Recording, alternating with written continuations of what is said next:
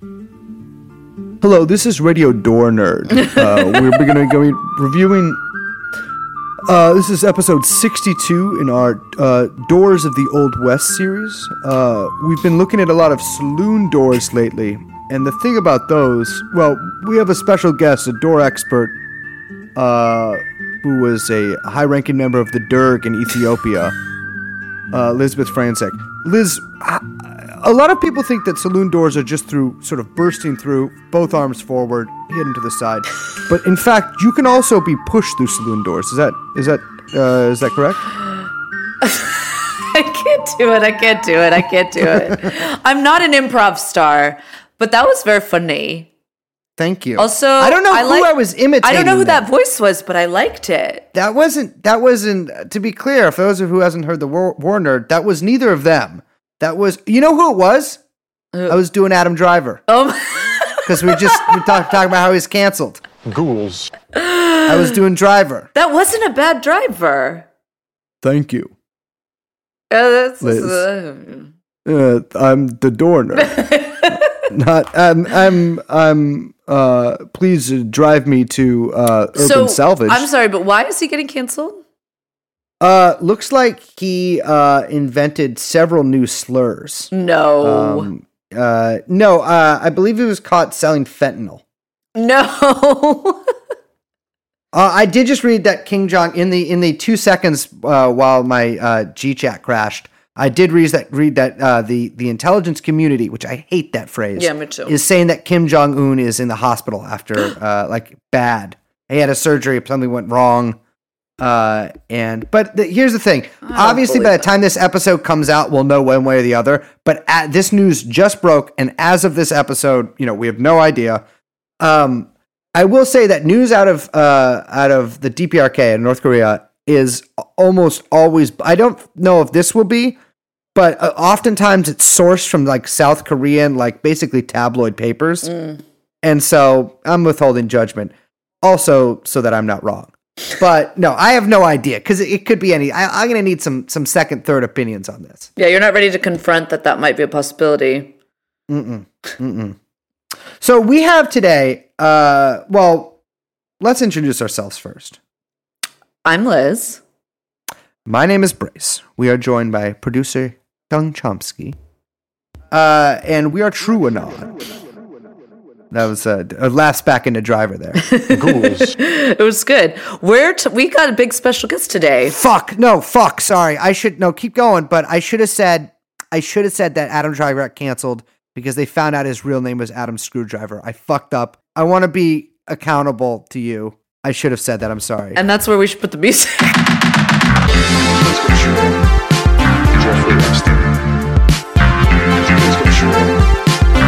Jeffrey Epstein.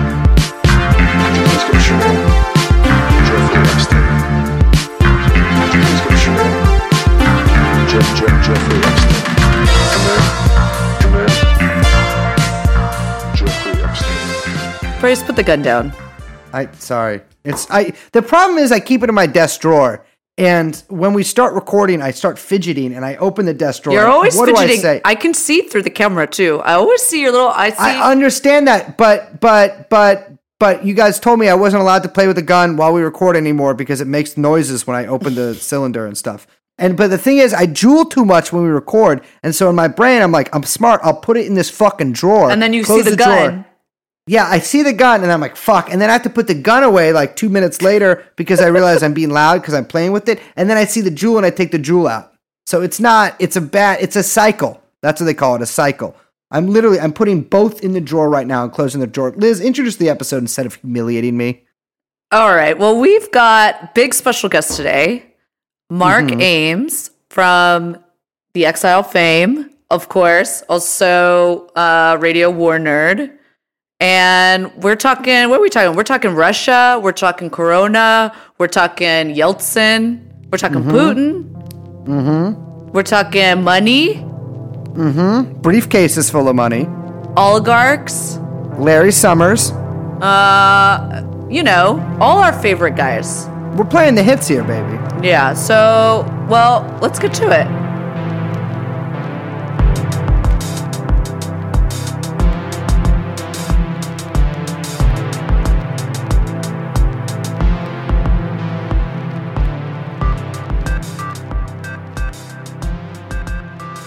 What's up, Mark? How you doing? Tired a little bit. Yeah. Yeah. Kids are exhausting. Yeah, especially Really I'm sure fucking during this too. Yeah. We just, I got paranoid from talking to one of our Radio Warner, our most sort of popular Radio Warner guest from Northern I'm familiar. Italy, you know, who goes by the Klitschka, by the nom de guerre of Annibale. And he put sort of the fear of God. I mean, he actually tried not to. He just tried to sort of tell us how it is. Because Northern Italy is like 3 weeks ahead of us. And basically he said, you know, you're probably screwed. Everyone here thinks things are really bad here, and from what we're seeing here, we think you guys are going to be more screwed than we are.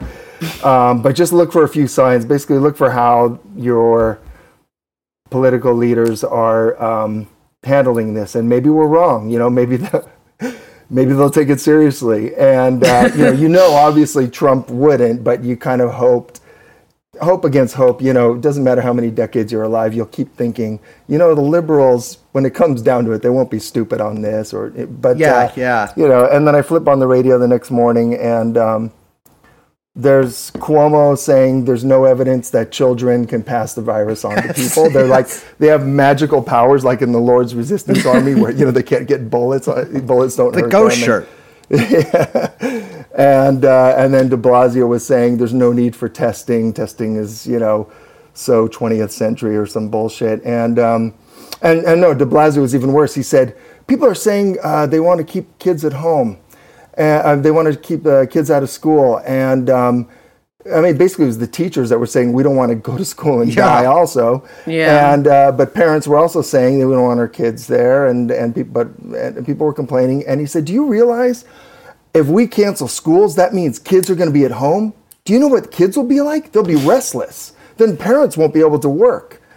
These guys had no fucking clue that a pandemic, or they're just paralyzed, you know, they're absolutely paralyzed. And I kept waiting to see like how long like it was going to take before they put the gun to their head and shut down Broadway, because that was like that to me was like when I knew they were finally taking it seriously, because they were just like waiting till the last possible moment where they're like, how much money can we squeeze out for the city? It's a $1 billion a year industry. Yeah, it was bad. That scared me. I mean, that's when you're sort of like, you are kind of in that horror movie where no one around you is taking it seriously. And what also freaked me out, so there's a guy in my building. So we live in a 37th floor, sort of one of those lottery government subsidized buildings.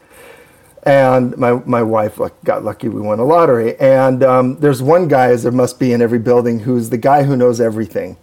And he really kind of does, like every little trick, every little way of working the system, everything that you should be doing that you're not doing. He's always there to kind of tell you with a smug smile on his face. And I saw him the last day I think I had my kid in school. His kid is in my kid's class. And I said, you know, I started talking again, like we probably should cancel school, and, you know, this thing is really serious and we should think about even getting out of New York or something. And he said, I don't know what you're talking about. And so this is the guy who actually in the horror movie is the guy that tries warning everybody and then gets killed and nobody listens. But it turned out he was actually the guy who was saying there's nothing wrong. And he said, well, I'm under 40. It doesn't hit me at all. And I said, and you understand, people under 40 are dying too, not at the same numbers. But like this thing it's not what you're being told. And he just refused to believe it. And to this day, actually, he's still in the middle of the shit. We have people we know who've caught it. Oh, shit. People who've had it bad. I mean, a lot of people in my kids' class, parents and kids, have caught it. In our building have caught it. Well, thank God you got out when you did. Yeah, it's a nightmare. I mean, you know, it's a packed, like the elevator is all I thought about. Yeah. And like I had pneumonia about a year and a half ago. My kid had croup a year ago. He had croup several times, but it was so bad. When you see your little kid gasping for air and turning blue in front of you, and he has this problem, you know, he's had this problem, I don't know what the hell it means. And we had to get an ambulance to come and give him steroids. And I'm just not going to take that chance. And they still don't understand what this thing is, except that it was grown by the Chinese Communist Party in a Wuhan lab, and Yeah. but beyond that, they still don't understand it. Well, we've got dueling tales because maybe it came from Fort Detrick. That's the true. other one. I like that one. Well, the one thing we're sort of missing in that square of theories then, because we've got the we've got the wet market in China, we've got the lab in America, we've got the lab in China. We need to sort of develop a theory where it came from a wet market in America. Right. And then we'll sort of have total symmetry, which is always what I'm looking for. Right, That'll perfect the new Cold War that we're entering with China. I know. Yeah, the Russia one was, well, with everything with liberals is always kind of a squishier version of something worse to come. Like they kind of pave the way and then they get paved over, you know. And the Russia gate hysteria of the last few years it seems to me it's just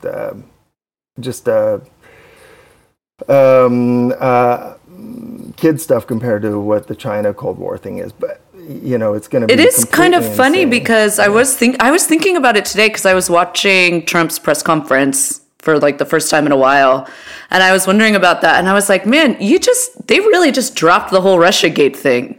Yeah, I know. It's just like it. I was like, well, man. Remember when they impeached him like 2 months ago or whatever? I know.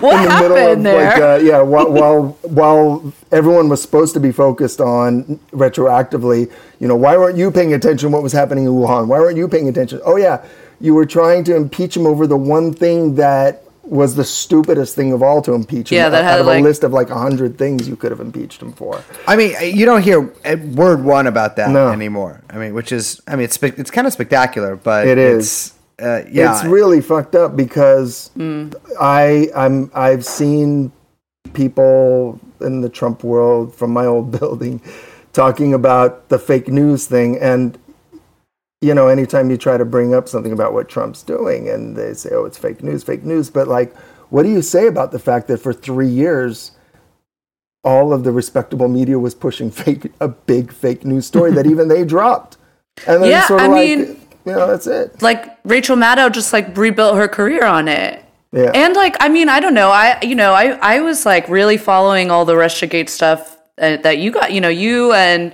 Yasha and other people were really following it closely. And really, I mean, you know, Blumenthal and other people trying to be like, everyone stop. This is crazy. This, you know, is getting out of hand. Like from even before Trump's election, it started like kind of ginning up with Hillary a little bit, which I mean, you know, I always assumed was about like serious stuff, to be honest.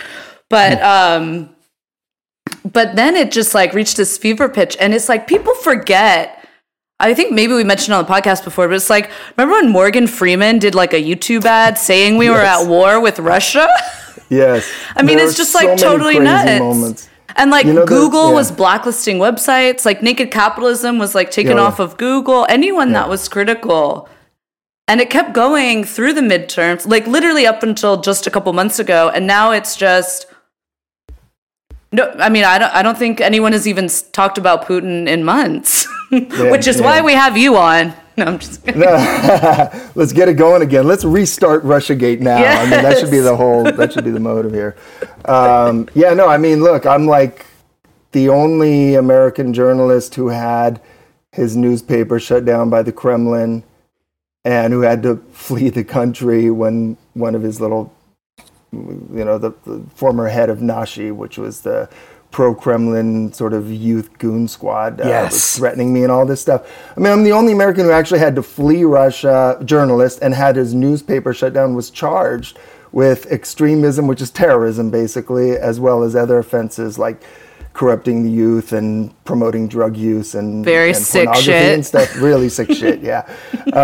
And here in the middle of Russia, like 10 years later, in the middle of Russiagate, I'm being accused by all of these hacks. Happened many times of being an FSB shill, a Putin shill, a traitor, a red-brown Nazi, like everything under the book. I mean, the Kremlin was at least pretty straight up, like, you're doing stuff we don't like, fuck you, we're shutting you down. Like, they didn't kind of come up with a whole bunch of smoke and mirrors about this and that. It's just like, we don't like you, go.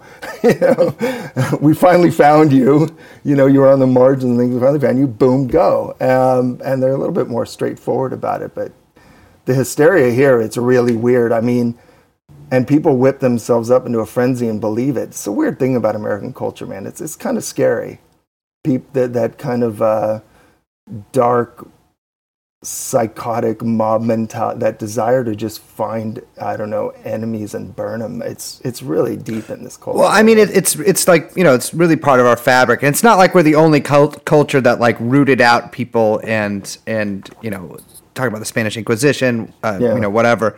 But like, I mean, the Salem witch trials, McCarthyism, it's like, it's a pretty big part of our history, and it works. That's the thing, though. Like, it works. You sort of gin up, like, obviously I'm not breaking any ground here with this, but like post Cold War, there wasn't like a communist anymore, and only so many people are Muslim. You can't really accuse someone.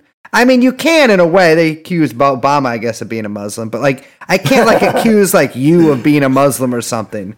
And so you got to figure something else out. Obama, but of course, yes, yeah. But like with Bernie, they they busted that out like just 3 months ago, where a government official from Trump's government told Bernie Sanders that the Kremlin was supporting him in some way, which was pretty undefined how that was. And then a whole rash of articles came out with just every single kind of like intelligence think tank scumbag being like, yeah, we've noticed a 20% uptick in pro-Sanders RT articles lately, which is like, I mean, to quantify it. I know. It's like, here's some actual data to prove our insanity. And like, it's like, like graphs and shit. And they're saying, the bots are really active at this time. And so we know that the Russians are behind it. Well, that's actually just in that article. Yeah. He's like, wait, really? Yeah, you said this guy Clint Watts. Oh, that guy, of course, an ex-Army, I believe, intelligence officer. And FBI guy. Exactly, which is, my source of news when it comes to going-ons with the left. He said it was all information in this article is an NPR article from Clint Watts. There's literally no other sources in it. And it just showed was that some Bernie Sanders stories appeared in RT that made him look good. There's no other like facts, there's no statistics. They don't show exactly like what happened. He doesn't quantify it really in any real way. He just said like, RT is going pretty soft on Bernie, and it's a headline on NPR. Yeah, and you multiply that by 1 million, and that's how you get a narrative. Don't live in New York. I don't know if you had this in San Francisco, but in New York here we have this guy kind of. I guess he's sort of a fixture here in the New York liberal radio media world. Brian Lehrer he's like, he was okay. I mean, for what he was always sort of okay. I mean, he's squishy and all that stuff, but kind of okay. And then he bit the Russiagate thing harder than he was like Maddow level, but in that kind of NPR voice, that really kind of NPR voice, and so. And I had to listen to him all the time, and this guy pushed it. They'd sort of say every day, without us, we're all going to be in Hitler's Germany, so please give money to NPR, and fight fake news. Now, we're bringing on, Susan Glasser, one of the New Yorker hacks, who is also pushing Russiagate. Yes. And, Susan, tell us, is it true that, Trump is related to somebody who's related to somebody who's related to a Russian who once, drove past the Kremlin? She's like, oh, yes, it's really true. And he's like, you see, this is, how can we have this every day? And then all of a sudden, one day, the Mueller report came out and said it was bunk. And he just dropped, like you said, he just dropped it. And I thought, all your listeners have been listening to you and getting worked up into a frothing frenzy to the extent that NPR listeners do. But every day for 2.5 years, and then you just drop it. And like, how does that? Okay, if you're not gonna directly sort of address that and talk to your listeners and say, here's what we did right and here's what we did wrong, here's what we can learn, or anything, you're just gonna drop it, which they all did in unison. How do you think that's gonna kind of subconsciously affect them, first of all, and their trust? I mean, they may, when you're in a cult, you don't want to be. You want to believe it even when it's disproven. In fact, sometimes you want to believe it harder. Yeah. But over time, when you notice it's not being talked about anymore, it does something to your belief. Yeah. No matter what, it does.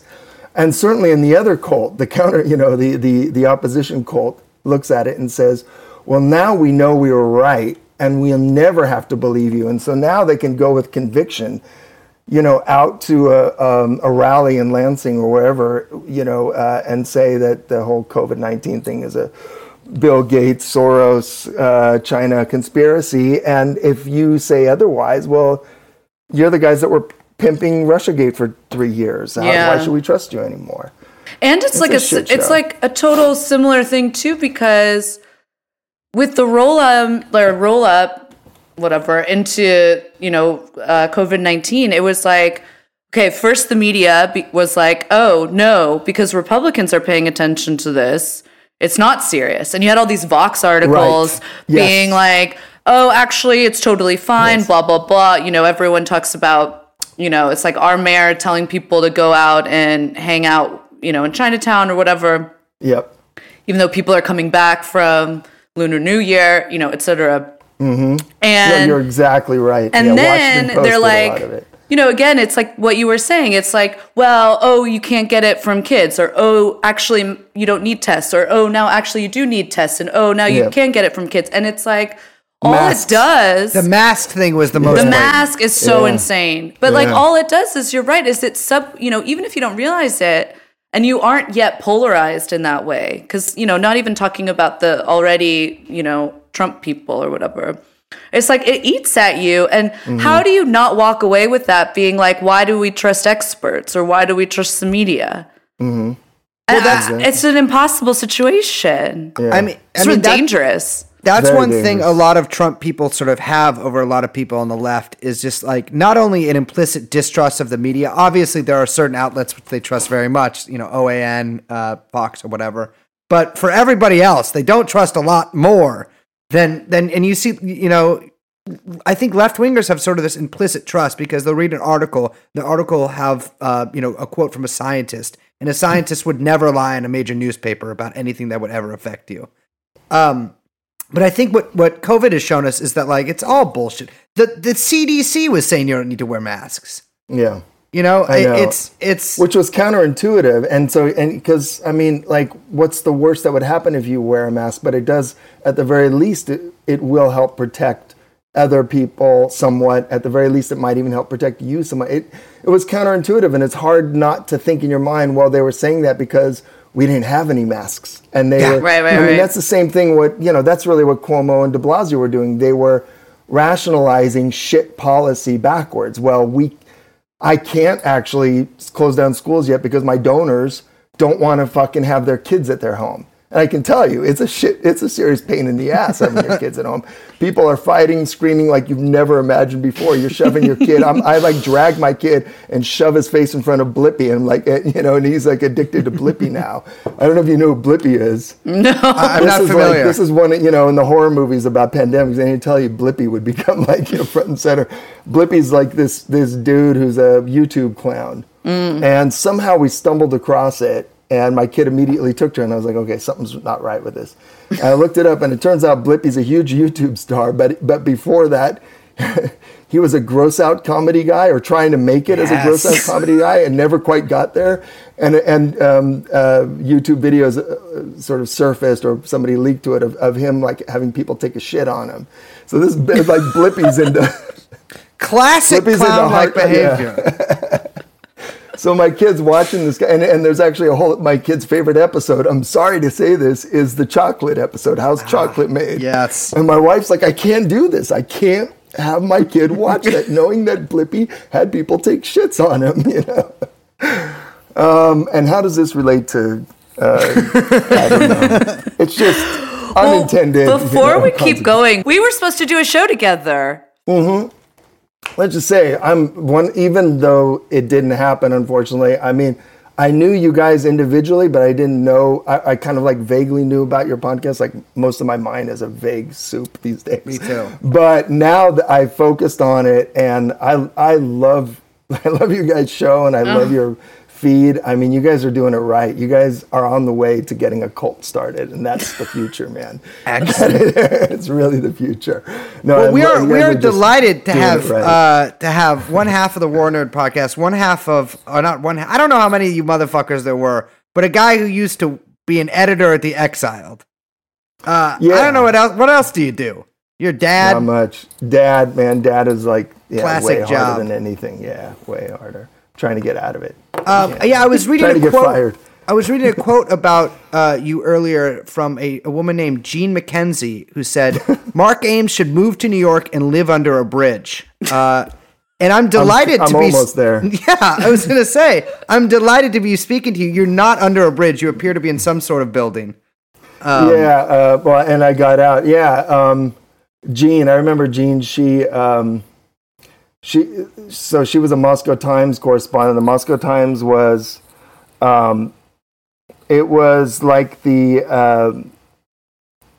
if neoliberalism in the 90s was, I mean, it was very different than the 2000s and now. It was a religion. It was a faith. I mean, it was a faith that was so fundamentally held that you didn't even, for most people, even question that it had some kind of basis. It was like a law of an act of physics or nature. something. Yeah. And she was I don't know. She was either meant to be a provocation or I don't know what her deal was, but she was actually not a bad journalist. I'll give her that. But for some reason, she decided to be a columnist instead. In every column, she would scold Russians for being not American enough. Every single column. Can you believe how dumb Russians are? Americans would do it this way, but Russians do it that way. It was like every single time, and it just got more and more grating. So yeah, being man boys, we made fun of her. She was upset. Yeah. What can you do? I'm sorry to say, it looks like I looked her up and she has apparently been beheaded. So you're all good. Near somewhere called Deir I have ez-Zor. nothing to do with it. I swear to God. Well, so you've been in a country. I mean, you lived in Russia. When did you move to Russia?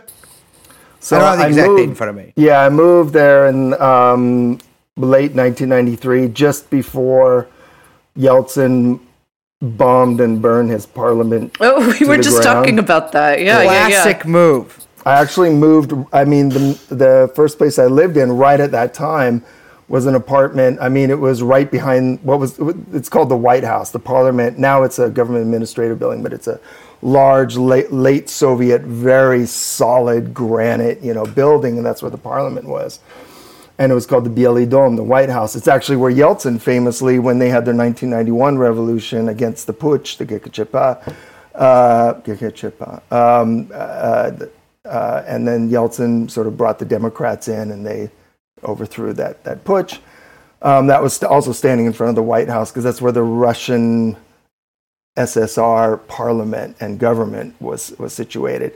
So he sort of, stood up for democracy there, and then 2 years later he brought the tanks and helicopters in and bombed it to the ground, and set it on fire with full backing from the U.S. Not backing, I would say, looking back at the record, prodding and pushing from Clinton people and Treasury people. And cheering. I mean, cheering it on. So the cheering came from the media. Western Press Corps. Yeah, David Remnick, who at that time was a correspondent, and then now he's everyone's favorite.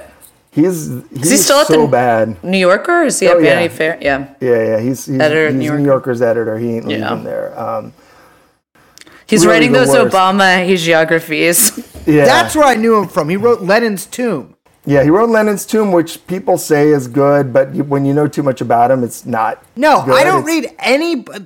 All these books. You go to the fucking bookstore, Barnes and Noble, whatever. I guess that doesn't exist anymore. Borders, whatever. They always got 3 books in the Soviet Union. Yeah. That's one of them. And then there's one on the Court of the Red Tsar or something, which, of course, I'm also never going to read. Let me see his next. So Remnick, let me just give you a couple things he said. I mean, since we're on the subject of Remnick, but because he also had another book that had some shocking. It was like he put out a book. I guess they don't. Here we go. Hold on 1 second. He wrote a book called The Bridge: Life and Rise of Barack Obama. Oh yeah, you're right. And of course he did his Muhammad Ali book, Resurrection. So it's Resurrection: The Struggle for a New Russia. That came out in '97, a year before the collapse, where he said democracy is firmly ingrained now forever, and despite Yeltsin's warts and all, Russia's never going back, and it's forever going to be a pro-Western country. And then he was like, whoops. And you can take it from me. I'm David Remnick, and I approve of this message. Yeah. But in 1993, he went on Charlie Rose and said, and I've actually found it so you can watch it, where he said he defended bombing the parliament and said you can't make an omelet without breaking a few eggs. I mean, he actually used that. Oh my God. I mean, people died. Yeah. Oh, yeah. Probably like about almost a 1,000 couple people. Oh, whoa. I thought it was the in official hundreds, death toll was a few hundred, but it was probably... I think there were some Americans, too. Yeah, there were. That, woof. It's nice it's guy, though. dark. Yeah. It's but that's how people were then. It was always Yeltsin or red brown. You know, you hear this these like liberals talking about red brown alliance. Red brown bashing or red brown shaming or whatever was used to allow Yeltsin to bomb his parliament, burn it to the ground. I mean, it's the first time a parliament had been set on fire since the Reichstag fire in 1933. But we fully backed it, and literally like 2 days after he set his parliament on fire, and then imposed Komendantsky Chas. I don't even know why I'm forgetting this. Martial law and all this kind of shit. I mean, I was there, and curfews and martial law in Moscow. So you've been under curfew before? Yeah, and at that time, so the bombing happened, and then I immediately moved more towards the outskirts, actually towards where. But I was walking around that day. I was stupid, I mean, how old are you? How old are you, Brace? I'm 30. Okay, so you're just getting out of it, because I would say any 20-something male, okay, not any, I'm flattering myself. Me, 20-something male, was an incredibly stupid person. I can't say I've gotten less stupid, but yes. Well, I mean, I was walking around in the middle of the gun battle. I don't know how something bad didn't happen. I just got lucky. Some did and some didn't. And I mean, I was watching the tanks bomb, and then I'd walk around the back, and then I was like literally standing next to some Russian Amonsi or paramilitary guys like firing a gun, and I was like, oh wow, cool looking. I mean, there were crowds of people like birds flocking around watching, and I was with the birds, and I remember thinking at the time, like, oh, if I die today, this will be cool. And I've had that exact thought. You know what I mean? Yes. Yeah. And it's a really, I don't know if this happened to you. Well, you actually went to war, so, but I've had that thought beyond that. Okay, time. Yeah, I'm sure. I mean, but like, it was sometime afterwards, I thought about it, and thought, what the fuck was I thinking? I mean, but because I really meant it. And, it kind of scared me and freaked me out. Like, because I knew I really meant it, and I just happened to get lucky. There was a guy who was shot and killed, like in the, there's Armand Hammer, was that industrialist who did a lot of business with the early Soviets. The grandfather or father of Armie Hammer. Yeah, exactly. So, and they have a building there also right next to the White House called the World Trade Center. It's called the World Trade Center. Wait. And I was hanging out there too for a while. I know. Wait, did it get bombed? What? Well, it didn't. No. Oh. But and then right when I left, like 2 people were shot, and one was paralyzed, one was killed there, and it just weirded me out. But it wasn't the first. It wasn't the last time. You just. I don't know. You just do stupid things. Well, it's like Russia at that time was a country that was being looted pretty openly. Oh yeah. Like, I mean, I think it's one of the more famous instances of sort of mass looting of a country's properties and assets being looted. But there are some. I'm not going to say perfect allegories to what's going on now. But there's curfew. You see a ton of just out in the open graft. It's. I don't really even know where I'm going with this. But no, I know where you're going. I mean, because there's no. It's not right to say the U.S. or really any country is always been and always will be this flat. Like it's always exactly this way. There's no doubt, as far as I can tell, that it's worse now. Certainly, any time in my lifetime. I mean. the open corruption. It's corruption. For some reason, we can't use that word corruption about us because it only applies to Slavs, official and enemies, or Brazilians. But it's corruption on a scale actually that kind of does put them to shame. I mean, and the corruption in Russia was with our backing completely, and our advice and so on, and our participation. It was, for that time, it was off the scale. It was just a lot more open. I mean, I learned a lot about America by being there at that time, because the layers had been kind of stripped. The layers of bullshit about what goes on in society were stripped off by all of the traumatic things that Russians went through from, let's say, the 1990 through the end of the 90s. And so you saw, I mean, that's why, not to brag, but I'll brag, but that's why Yasha and I it was so obvious to us in February of 2009 when that Tea Party, the very first Tea Party protest, it was a smaller one. And we just looked at it, and I was supposed to write something for Playboy, and they're like, well, this just looks like a whole bunch of oligarch AstroTurf events in Russia. Like, this is what absolutely. they do, fake protests. I mean, that one wound up exploding, but when we wrote about it as a billionaire AstroTurf thing, we were mocked widely as conspiracy theorists. I mean, now everyone is onto it, but we just saw it happen all the time in Russia. It was easier for us to see it. And I think it first took a while for Americans to kind of, I think for good liberal Americans to kind of accept the possibility that a lot of what went on was just manipulation by rich people, just a bunch of theater and manipulation by rich people. It was hard for them to accept that for a while. Now people accept it, but only think the other guys do it, not them. Yeah, that's the thing. It's like, I don't even know, like, when you say, like, we can't say corruption out loud, it's like, we can't even say, like, what's going on out loud. It's like, people won't say that, a ton of members of Congress were just caught selling stocks right before this by a massive sell-off in the market because of the pandemic. Then they go out of session. Then you've got one of the biggest cash grabs in American history, I think the biggest, with now the most powerful Treasury Secretary in American history, just picking and choosing who he gives money to and what companies get what. I mean, you have massive consolidation. Like, we were talking about the media and all this problem with the media. It's like, this is a big problem in Russia too. It's like, after Yeltsin, it was just, a bunch of oligarchs coming in, consolidating media. You have no journalists left. Absolutely. And you're seeing that same kind of, you never let a crisis go to waste, even if you're manufacturing part of it, right? Mm-hmm. And you see these massive companies and these oligarchs, and we should be able to call Americans oligarchs. It's so insane that we can't use this vocabulary. Just coming in and getting what they can, until the dust settles, it feels like. I mean, what's weird is the 2008 bailout seems so much less corrupt now by comparison. Seems so, that's when things are really fucked up. I know. Like the 2008 bailout, there was some talk and there was some pushback, and there was, this time just everybody's just sitting in their homes. Everyone's just frozen. Frozen, yeah. And as you said, like, the whole thing is just, it's completely fucked up. I mean, I remember that night when it came out that some of these senators had banked a bunch of money, basically publicly saying everything is fine with COVID-19. They got these intelligence reports. And I mean, it's so naked.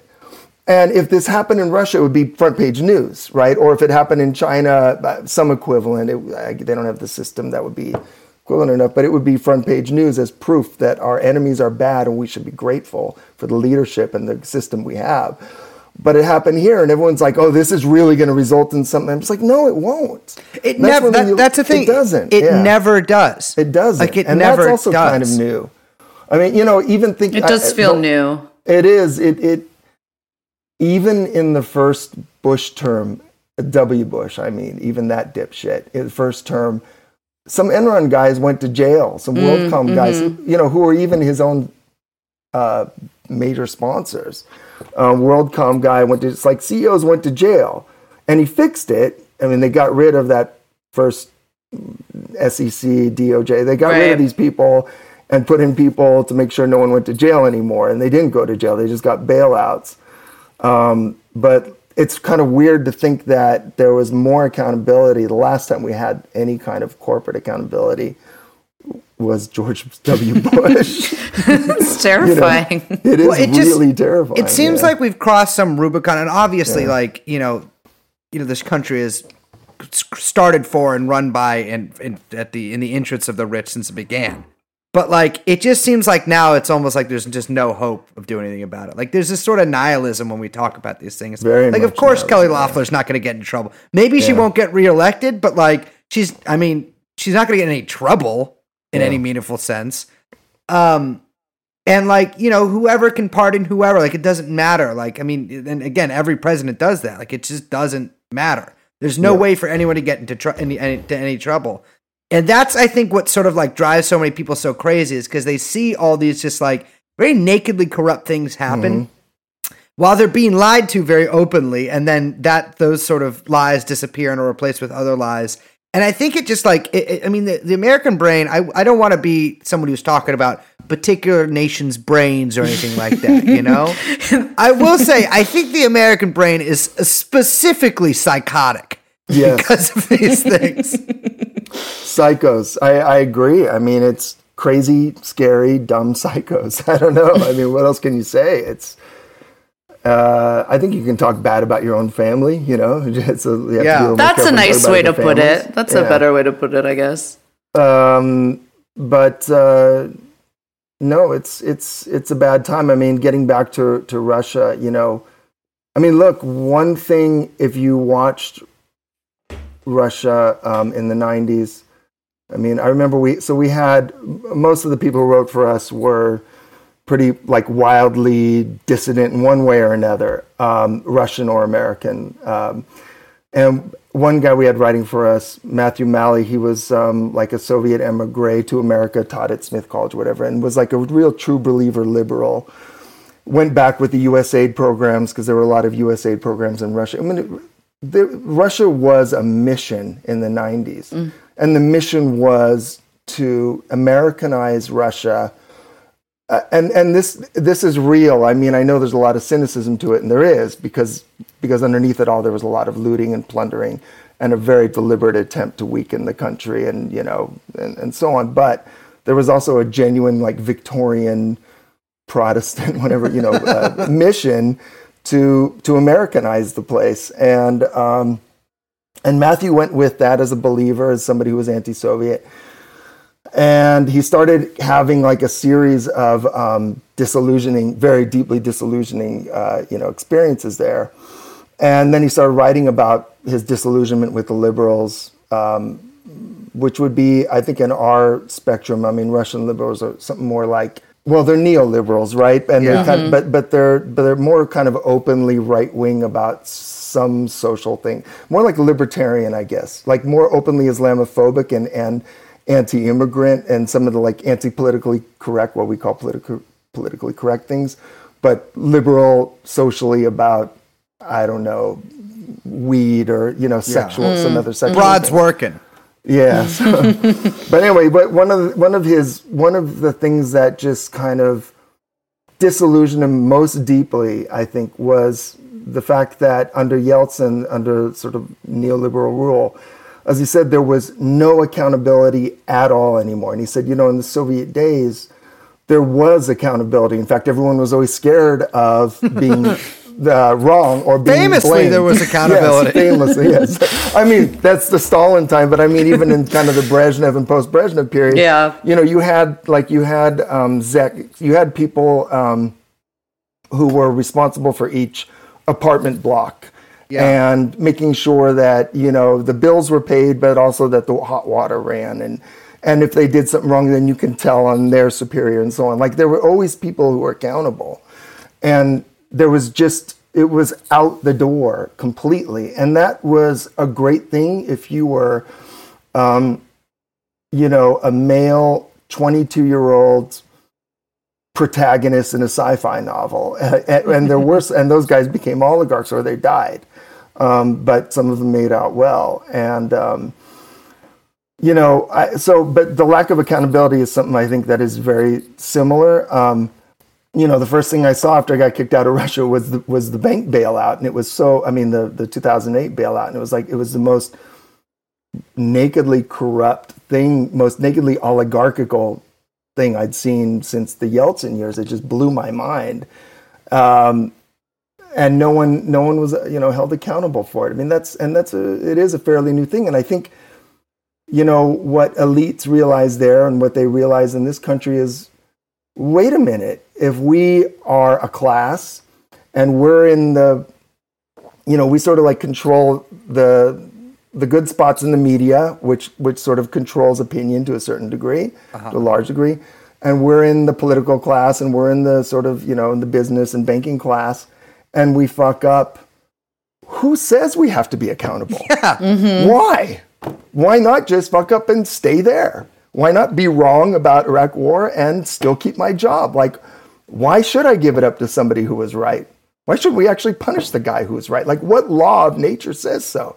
I mean, this is a very Yeltsin Russia 90s level of nihilism that is happening here. But one thing I would say that is different, like if you think about America in terms of, is America on its way to collapsing? I mean, I don't want to get that crazy. No.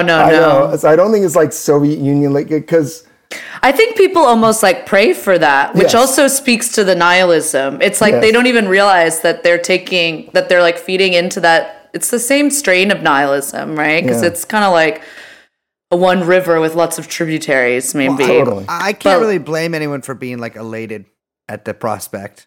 Even if it's like in a weird dark way. I know. Absolutely. I don't mean that, but I just mean like I think it's like a false false hope. Yeah, I mean, I think first of all, I think these things can go on a lot longer than you think they can, and things can always get a lot worse than you think they can. But the worser. Yeah. But yeah, I do think that it kind of like stems from the same place or the same like kind of like dark.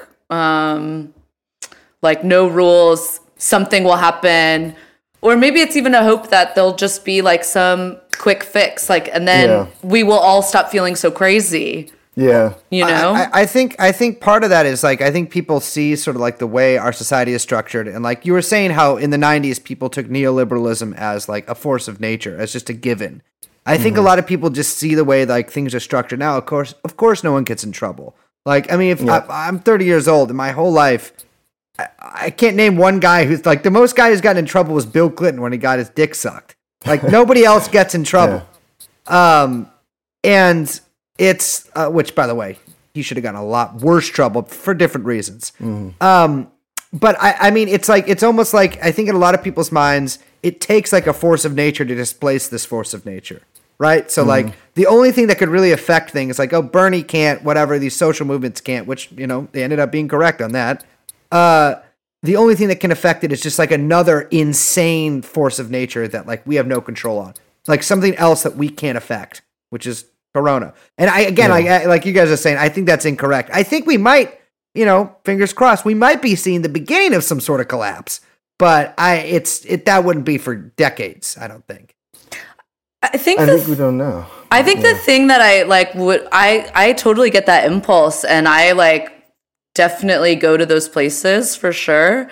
But I think it's like so dangerous to I guess, and we've talked about this on the podcast before, like it's so dangerous to hope that something you don't have control over will somehow do the work for you or something.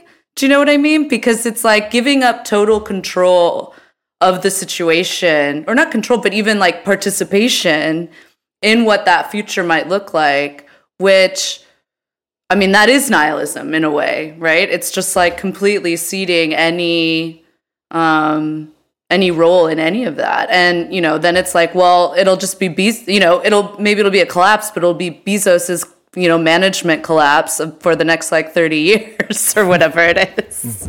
Well, you've lived through a collapse before. Or like you've witnessed part of a collapse before. Yeah. I mean, I've heard some, dark things about what happened in Russia after the fall of the Soviet Union. So, what you're saying, from what I understand, it was pretty bad basically up until the early 2000s.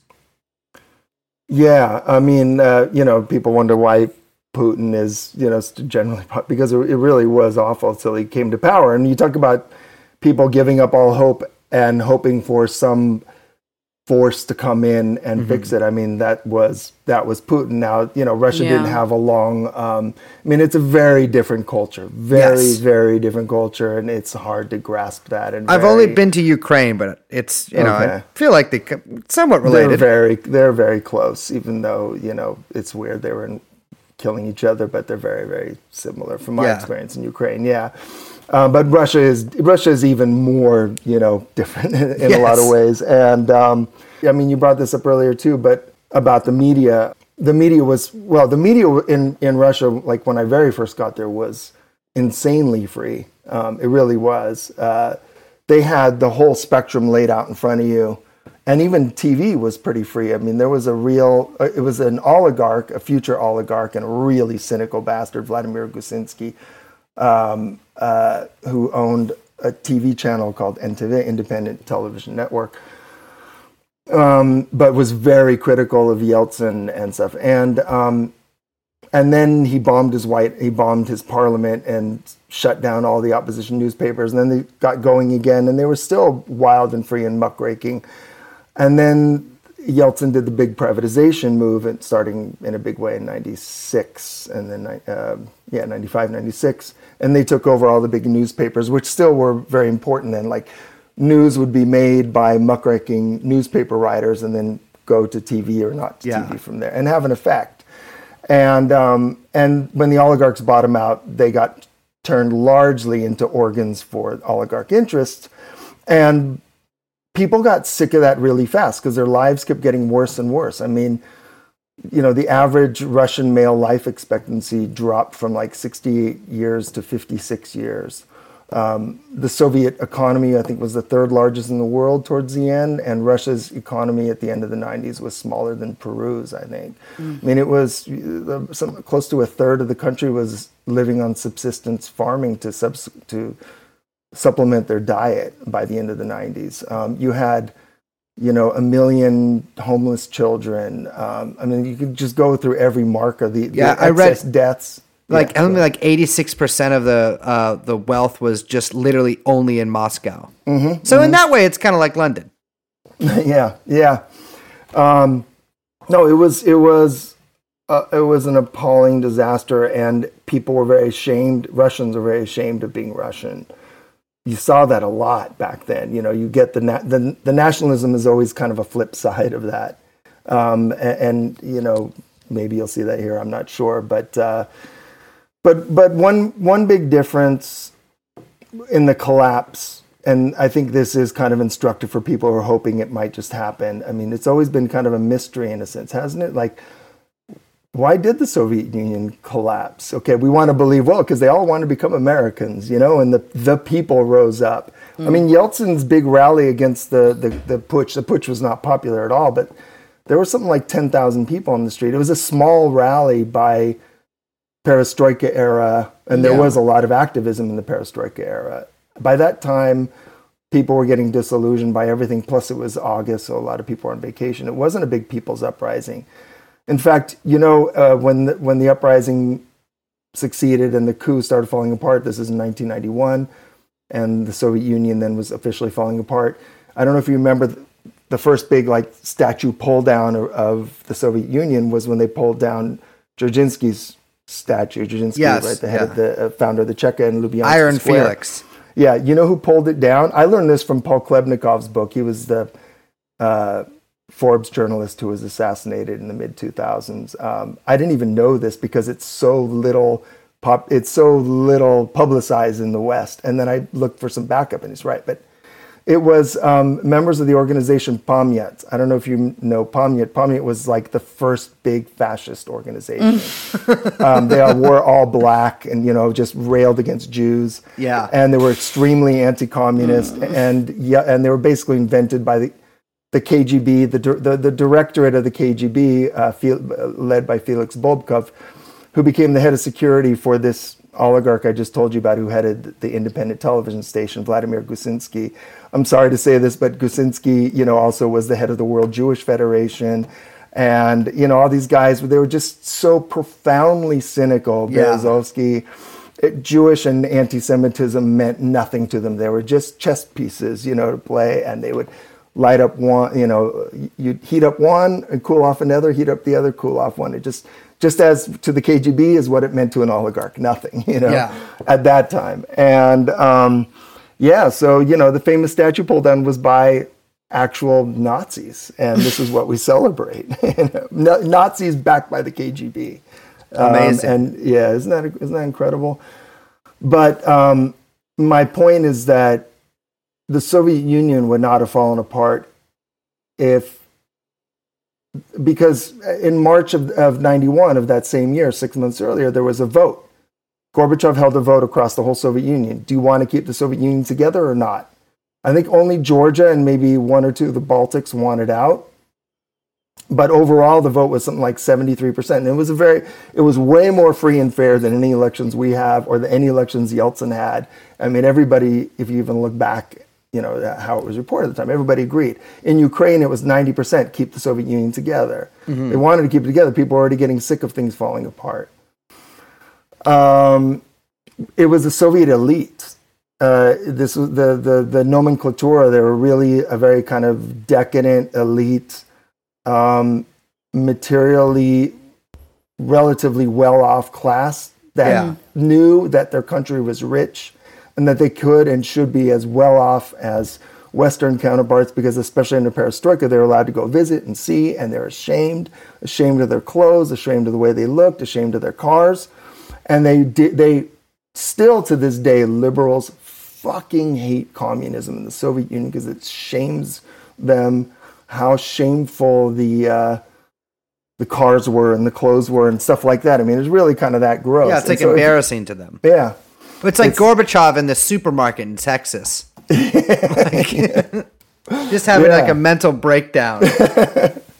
And these guys were right. I mean, if they, so they wrote on the back of a lot of popular, it was much more democratic social. I mean, the democratic movements, the opposition movements were very kind of Northern European socialist. I mean, if you were to ask the ideal, in fact, they did poll it, were very socialist. They were never like, we want shock therapy. We want shock therapy. There's never anything like that. It's not the nicest sounding term.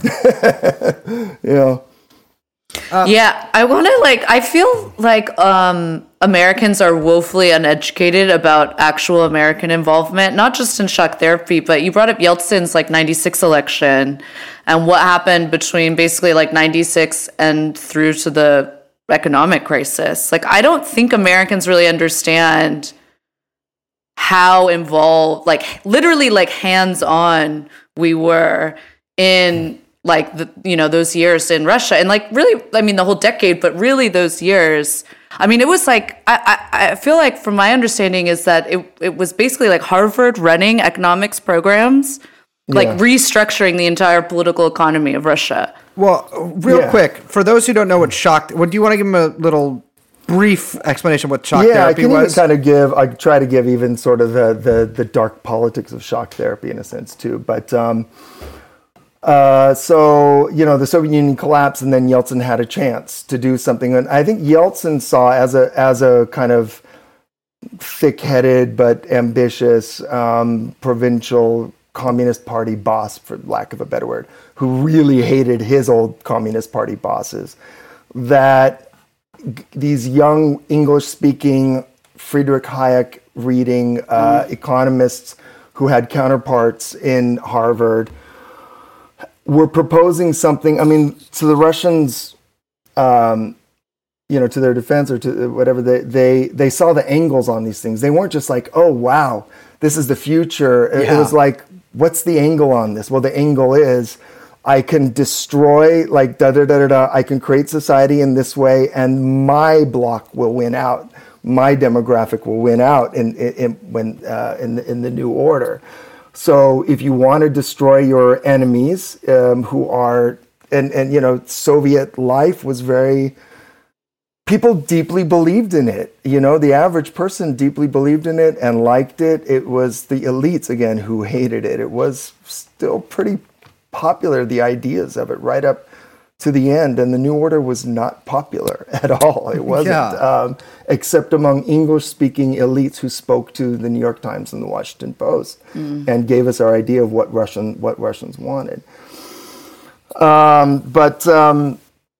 So shock therapy was, Yeltsin was given, so the coup, the Soviet officers tried to overthrow Gorbachev in August of 1991 and restore the Soviet Union. They were total bumpkins who tried it. Failed almost immediately. Immediately started drinking themselves under the table. One of them shot himself in the head. They were. It reminds one a lot of the Gulenist coup, where it's just like, you guys have one jet.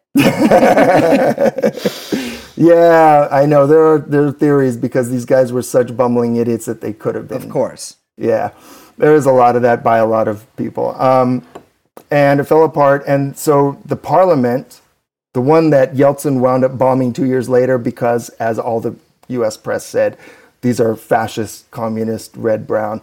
That parliament, which is the parliament that named Yeltsin as president through their system, then voted to give him emergency economic powers for a year from the end of 91 to the end of 92. And he could rule by like a dictator because it was an emergency period.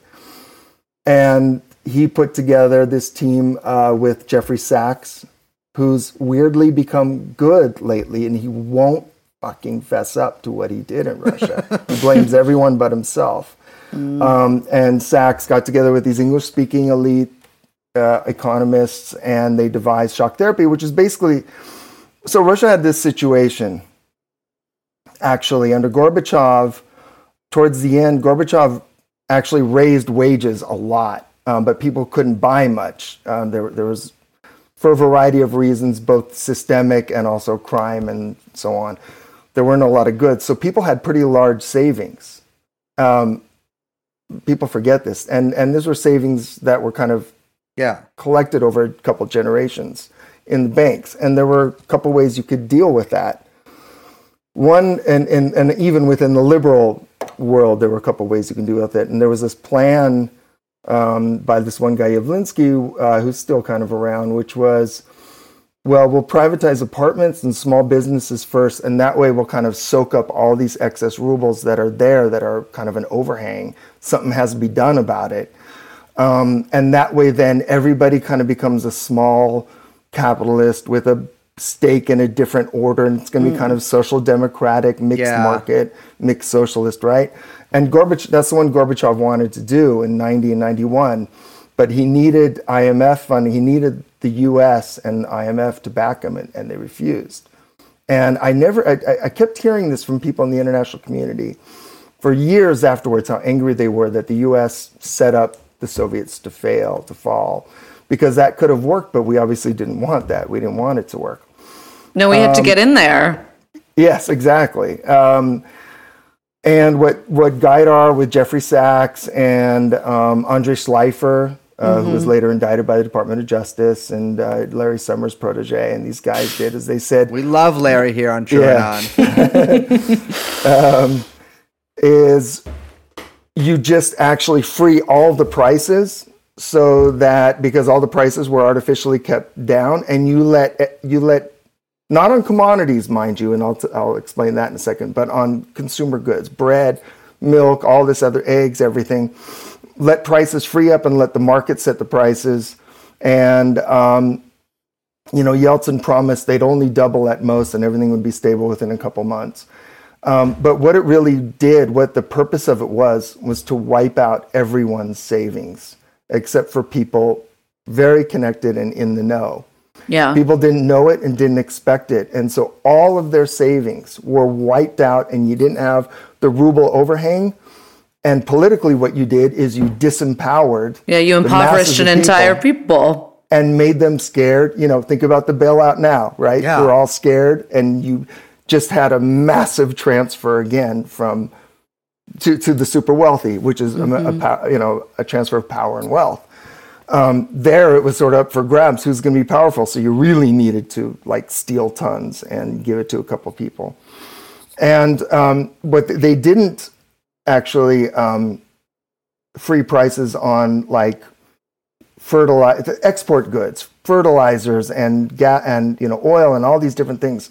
And then the new Yeltsin regime decided who could have an export license. And that's how you started creating the first oligarchs. That's a good way to make your friends rich. Right.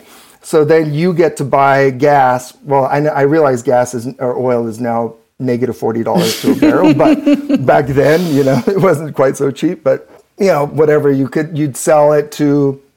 You had a license to buy it from the government oil company at, let's say, $1 a barrel, and then you'd sell it to your offshore company, and then that offshore company would then sell it to somebody overseas for $20 a barrel, and you just keep the profits, and then you plow some of that back into the people you have to bribe, and then in setting up your power base and so on, and that's how it worked. So everybody became poor, except a few well-connected people, and it's that not was shock therapy. Totally dissimilar to kind of just the general play. That was like they were basically using Russia as a test case for ideas they had just come up with, how quickly you could transfer someone into a free market, right? Yeah. But, you do see that kind of consolidation, like you said, the consolidation coupled with the shock of everyone, like in 2008, losing your house, losing your pension, losing your savings.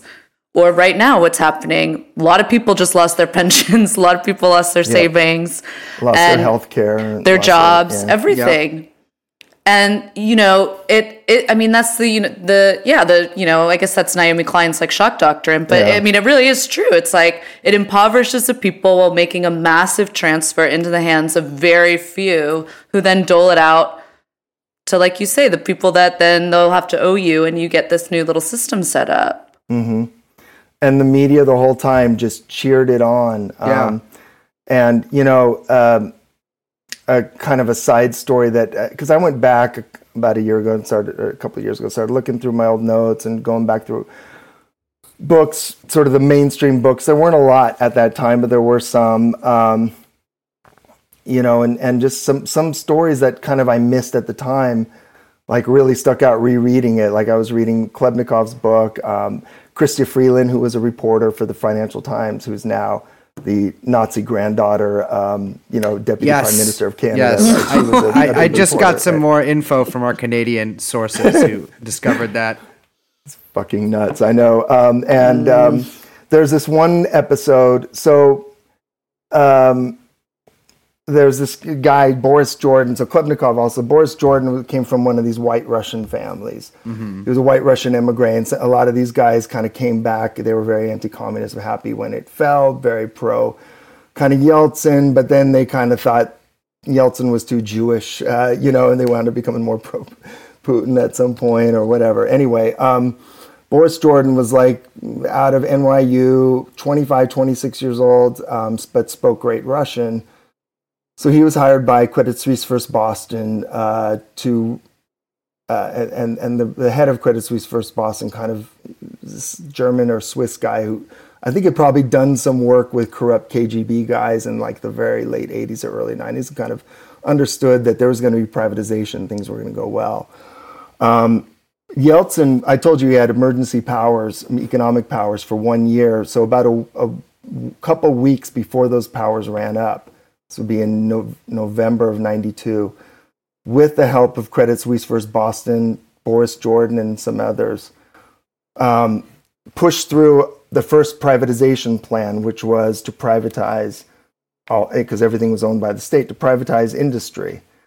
And it was this voucher program. It was another bait and switch program, which was like, everybody gets a voucher that's worth $10 or something. And really, they were all made worthless very quickly, and it was just a way to provide cover for insiders to steal their own companies.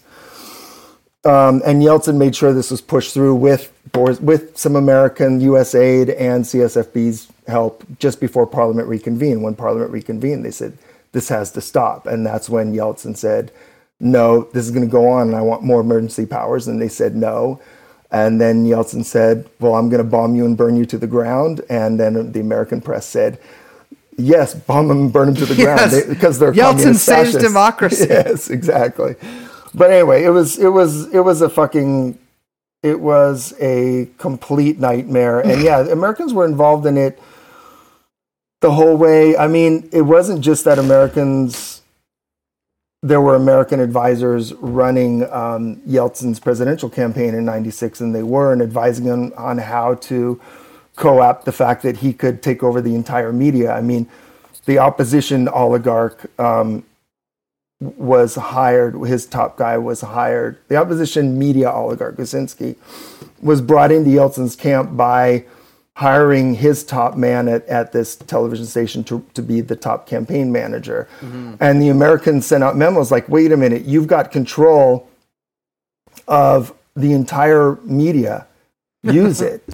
Basically create fake news, do disinformation, do what will be accused in 15 years of Russian disinformation. And that's what they did. They bombarded the Russian population with propaganda that if Yeltsin were to lose, they would all be in death camps. And the Americans were writing memos at that time. These were Americans who worked with Dick Morris. Had been in business with Dick Morris a long time. That was Clinton's strategist, right? And they were writing at the time, we're doing these focus groups, and it's kind of amazing. These Russians in the focus groups, they didn't trust Soviet news because they knew the angles on it, but they're so wowed by the technology of the new propaganda that they believe it much more than, even Americans believe their propaganda. And so they were really excited at the possibilities of this. But it was also, loans. Loans came in. Tens of billions of dollars of loans were handed to Yeltsin, even as he was creating this oligarchy again with U.S. advice. And suitcases of cash too, mm-hmm. right? Just straight up just cash. To be fair, that is a fairly, just an easy way to transport money. I wouldn't really lean into that. No, but I would go further. It was 747s full of cash. I'm not joking. This was the year that the $100 bill was changed. And there were a lot of articles. And I think there's a lot to it. It's, again, Russia as a mission, as the center of even debate between Republicans and Democrats and everybody.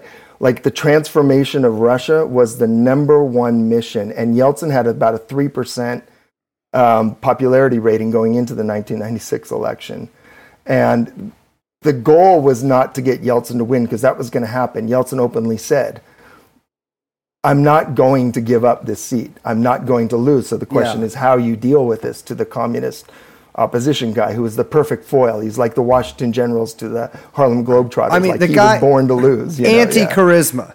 Yes, yeah. Anti-Zyuganov? He's there to lose. Zyuganov, yeah, exactly.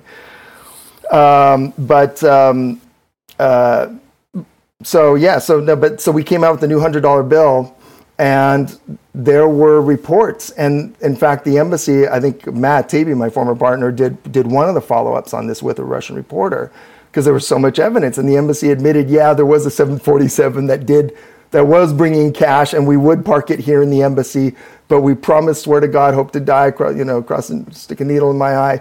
None of that money went to the Yeltsin people. But what did happen was, there were factions within the Yeltsin camp, kind of wrongly called the hardliners versus the pro-Westerners, but they played up to some degree that. So let's just call them that, the hardliners versus.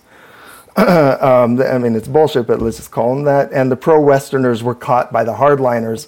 Pro-Westerners were caught carrying suitcases full of cash out of the government building that Yeltsin had previously bombed. And they caught them and arrested them because it was illegal. You're not allowed to walk around Moscow with suitcases with $500,000 in brand new, just shipped in $100 bills. And so they were caught with that. And these were the guys who were actually running the campaign for Yeltsin. And they, with our backing, convinced Yeltsin to turn it all around and say the hardliners are trying to stage a coup. And we have to back these guys who were caught with the suitcases. This really happened. And in fact, the guys who were caught with the suitcases went to the Radisson Hotel in Moscow that day and spoke English to the English-speaking reporters and told them what happened, and the reporters clapped and cheered for them. Jesus. I mean, it was really that gross, yeah. And they wound up winning out. One of them, this guy Anatoly Chubais, he later admitted when everything collapsed in 1998, he said about the Westerners, muy quinally, it means we screwed them, we rat fucked them, we took all their cash and we did it. Like they played the angles. Yeah, exactly. Clinton couldn't lose, so he had to. No, exactly. Like he basically had to pay everything off because he couldn't. Because that was his election year, right? Yeah. Yep, that was his election year. The corruption was starting to become an issue, but the question was, he was being rightly criticized, but mostly by Republicans, and then by some people who were sort of just level-headed. And people like Stephen Cohen, who's later denounced as a red brown, of course, because he didn't go along with the consensus, for placing all their eggs in the Yeltsin. It's like, you shouldn't personalize this. You should be for Russia's future. But actually, they were for Yeltsin because Yeltsin was the perfect leader of a large former enemy. It's what you want. 100%. You want somebody who's drunk, stupid, feckless, and who, you want somebody weak like that. Yeah, Of course they didn't like Putin. Putin was sober. That was his first problem from our point of view. He didn't drink. It's like, well, what the fuck can we do to this guy, It always seemed to me that Yeltsin was always like in a little awe of Putin after that. Like he gets trotted out to like criticize him sometimes, but or he got trotted out to criticize him I wouldn't sometimes. say he might have been in awe, but it was more like, in 98 was the collapse. And after the collapse, there were a lot of pent up forces. I mean, we forgot in 1993 in the bombing of the parliament because, hey, you can't make an omelet, as Remnick said, but a lot of Russians didn't. And they didn't forget all the other transgressions. And Yeltsin did genuinely lose power after that crash. He lost a lot of power and didn't know how to get that power back. And so he had to share power with a kind of, I don't know what you'd call it. It was somewhere between like post-Soviet establishment that wasn't in on the big corruption and partly what would become Putin's people, I guess. Yeah. And they started going after the oligarchs, and they started getting really close to the Yeltsin family, and some real big bribery scandals, just incredible stuff that used to come out in the Russian media. Bribery scandals, offshore scandals that were all the Yeltsin family was involved in, and Yeltsin understood he was about to go to jail. Mm-hmm. And he needed something big to save his own personal ass. He didn't care about democracy. He didn't care about anything anymore. Just how do I save my ass because I'm old, I might die, and my daughter's ass, and and the few people around him. And so he waited until we started bombing Kosovo, pretended like he really cared about Serbia, and then behind the scenes said, okay, look, I got a problem, which is my opposition. I need to do some dirty shit. You got your war going on. I'll stop criticizing you and let you take Yugoslavia. You just shut up and let me do what I got to do. And that was the deal. And so then he fired the prime minister at the time, Primakov, put in this guy Stepashin, who was also a FSB, KGB guy. And then the Yeltsin family, the families they called it, and Berezovsky and stuff, they worked with their buddies in Chechnya to start a war. And Stepashin, despite being, no Boy Scout, did not have the stomach for it. He really just literally didn't have, he was kind of talking himself up as the new Pinochet, but he didn't have the stomach for it. So they fired him, brought in Putin, who proved himself he got rid of the prosecutor general who was starting to open up cases against the Yeltsin family and Berezovsky. They basically, Putin essentially hid in a closet with a camera and filmed them screwing some prostitutes and then put it on the air. A classic move. Yeah. Americans could learn something from that. We need more like Anthony Weiner scandals or whatever. I know. Well, there was the whole Jeffrey Epstein thing, but but we didn't get any tapes. We didn't have any tapes. Yeah, they took the tapes. Yeah, they did. Yeah, that was too juicy. See, that's a level, that's a brain-breaking level. So you have to have it. Prostitutes, in a room. Yeah. Kind of a big, 60-year-old prosecutors. But it does someone the job. sitting on your lap in a sauna. Yeah, exactly. And so Putin proved his loyalty. Putin was not, he had the mettle to do what it took. And so, he's often blamed for the second Chechen war. We never talk even about the first Chechen war anymore, even though that one was way bloodier, killed way more people, the first one. But that's because we financed the entire thing. And the New York Times Clinton compared Yeltsin to Abraham Lincoln in the first Chechen war. The second one we like to blame. Well, a lot of soldiers did get killed.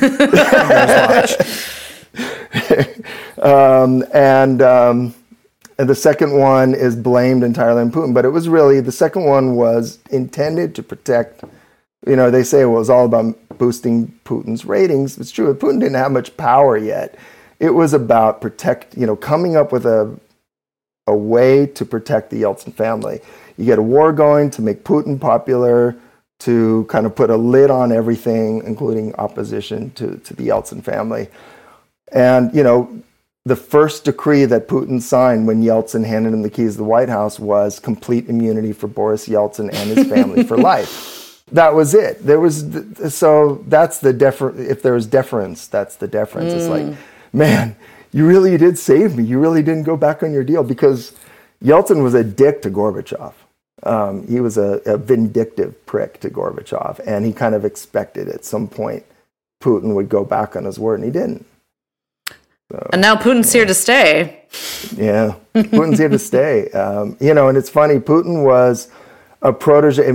He was actually brought to Moscow and elevated to head up the FSB by this guy, Anatoly Chubais.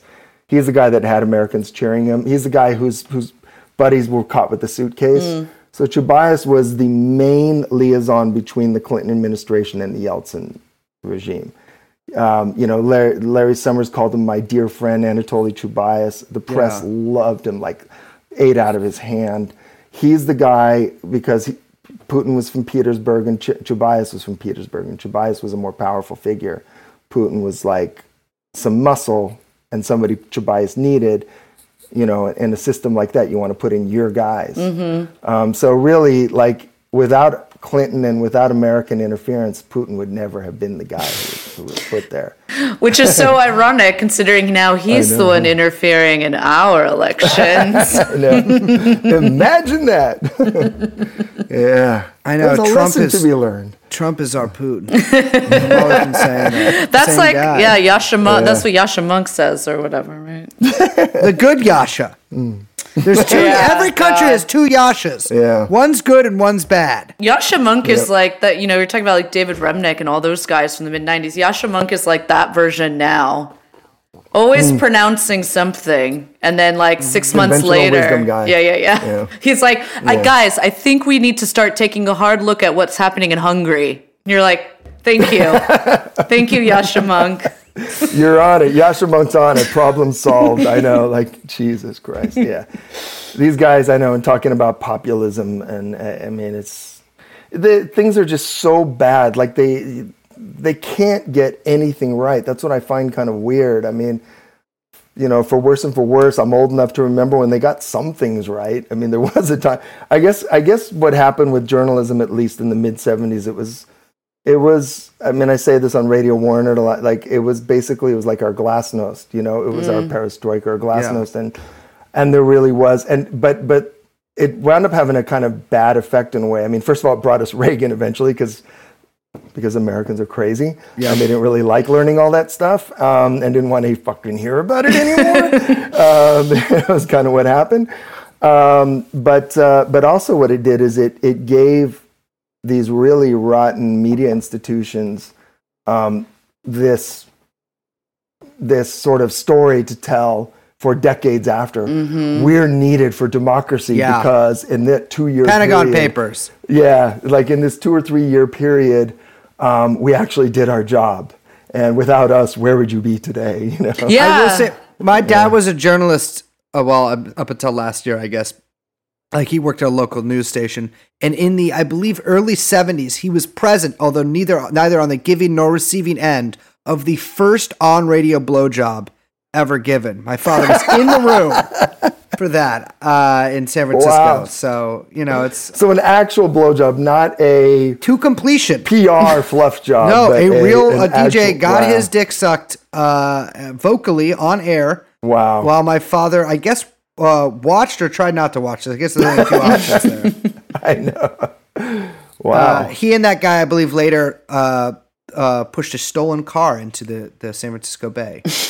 Wow. See, this is back when journalism was a real profession. Exactly. Chip off the old block, Brace. I mean, that's pretty impressive. I don't know how to drive. But can you push? Yeah. Well, we're kind of running out of time here. I mean, is there? I don't even know how to cap this off. It should be depressing. Yeah. Let's think of some way we can dial the mood down and walk away feeling partly suicidal. No, I don't know. What is the lesson? I mean, I do think a lesson is that Trump is not the worst of what we're going to see, I guess is the point. I mean, we all go on our own paths, but like, I think it seems to me almost inevitable. I mean, if the 2008-9 bailouts and the Bush war failures and stuff led, and Obama's bailout corruption led to Trump, and now we just had the same thing on steroids with no talk. I mean, it's so much worse now, and the reporting is so much worse. And again, I mean, for all the shit we give all the major media and the centrist and liberal media, and they do screw up all the time, they're still kind of important. And it blows my mind still that they spent 2.5 years on a conspiracy theory that Trump was put into the White House by Putin-controlled bots or something. It's the weirdest story, and then it fell apart, and people believed it like they believed, I don't know, anything they've ever wanted to believe in, and it fell apart. And so I feel like, if Russia had anything to teach us in that way, I mean, but Putin, you can't say is worse than Yeltsin, but from what we, I think, kind of believe in and stand for, it would be worse. I mean, it's a semi-dictator, it's fucked up. It's the failure of democracy. I mean, like I said, the population, which really kind of initially really welcomed democracy, and I mean, a real democracy like they had in the very last sort of 3-4 years of the Soviet Union, the first maybe year or two of Yeltsin's regime, they had somewhat democracy. By the end of the 90s, people wanted to see the media get stomped. And I mean, this is probably the most popular thing Putin did, was end oligarch ownership of media and media wars and all the bullshit. And it's all these years later, and still a lot of people, they don't care that much that their media is state-run and fucked up. I mean, there's a class that does, the kind of liberal urban professional class, but it's amazing that it's kind of lasted that long. And it would be a lot worse. I mean, I don't think we would get somebody as kind of as semi-dictators go successful as Putin. I think we get a much, much, much worse version of that. And Trump will be looked at as like a feckless hack. People have no idea what authoritarianism is. Yeah.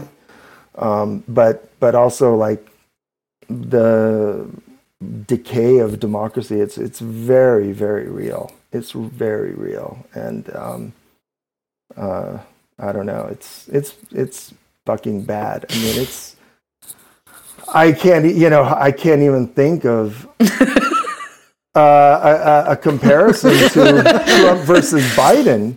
Oh my God. Amazing. It's like poetic, isn't it? There's no analogy. Yeah, there is no analogy. It feels like two dueling, decaying institutions. Yeah, exactly. What are you guys talking about? It's like Yeltsin versus Zyuganov. It kind of is. Trump is like a sober Yeltsin, right? Doesn't he say he never drinks? He doesn't drink. Adderall, Yeah, but he doesn't drink. He's a cola man. Yeah, cola and Adderall, I guess. And And Biden is just, but you can't say that he's got dementia, but fuck, we all know, we all have. I mean, if he doesn't have dementia, he's just fucking dumb. And so it's like, I don't know really which alternative people would prefer. Yeah, which is better. But at least having dementia makes me feel sorry for you. Yeah, I know, exactly. It's bad. It's bad. And so I just think like, we're just in for bad, weird fucking times ahead. Very weird and very bad times. And when you think things can't get weirder and worse, they will. You'll look back 6 months later and say, God, how good we had it then. Yeah, they will. And I think that's the kind of note I'd like to leave us on. It can get worse, and it will. You guys, I tell this, I've said this before on the show, but listeners, my favorite podcast is Radio War Nerd. Well, thank you. Likewise. I'm not joking. I actually don't really listen to podcasts. I'm kind of embarrassed to say I don't really listen to podcasts. I don't really know the genre too well. And I started listening to you guys, and you guys are doing a lot of them too lately, and I love it. And you guys are like, you just have a real, you're more than just commenting. I don't know. You're funny and a good escape too. At the same, you're like funny and a good escape while talking about things that are relevant, and also you like to go down rabbit holes. And I fucking love going down rabbit holes. Like, should not fear the rabbit hole, man. I mean, yeah, it's you guys got to check out Warner. The like they were saying, the coverage they've been doing on COVID from Italy with Annibale has been fantastic. Yeah, that guy's probably my favorite. No disrespect to you or any of our other guests. That guy's probably the most beloved guest on any podcast. I know. In podcast history. Yeah. He's just got that voice, and it's so reassuring. It is reassuring. He's like, he can tell you about how you're going to die a horrible death, and everybody knows, but you feel somehow reassured, like, I'm in a cardigan and sipping, hot cocoa, and exactly. My horrible death is coming. But he does. But he's great. One day, when I finally figured out the exact combination of research chemicals which cures COVID-19, we will do a show together. Great. That sounds great. Yes, we will. I know. I'm looking forward to it. I can't wait. We are going to do it. By gum, that virus will not stop us. We will do it. There you go. But cool. Well, thank you. Thank you, guys. Thanks so much. Thank you. Really appreciate it.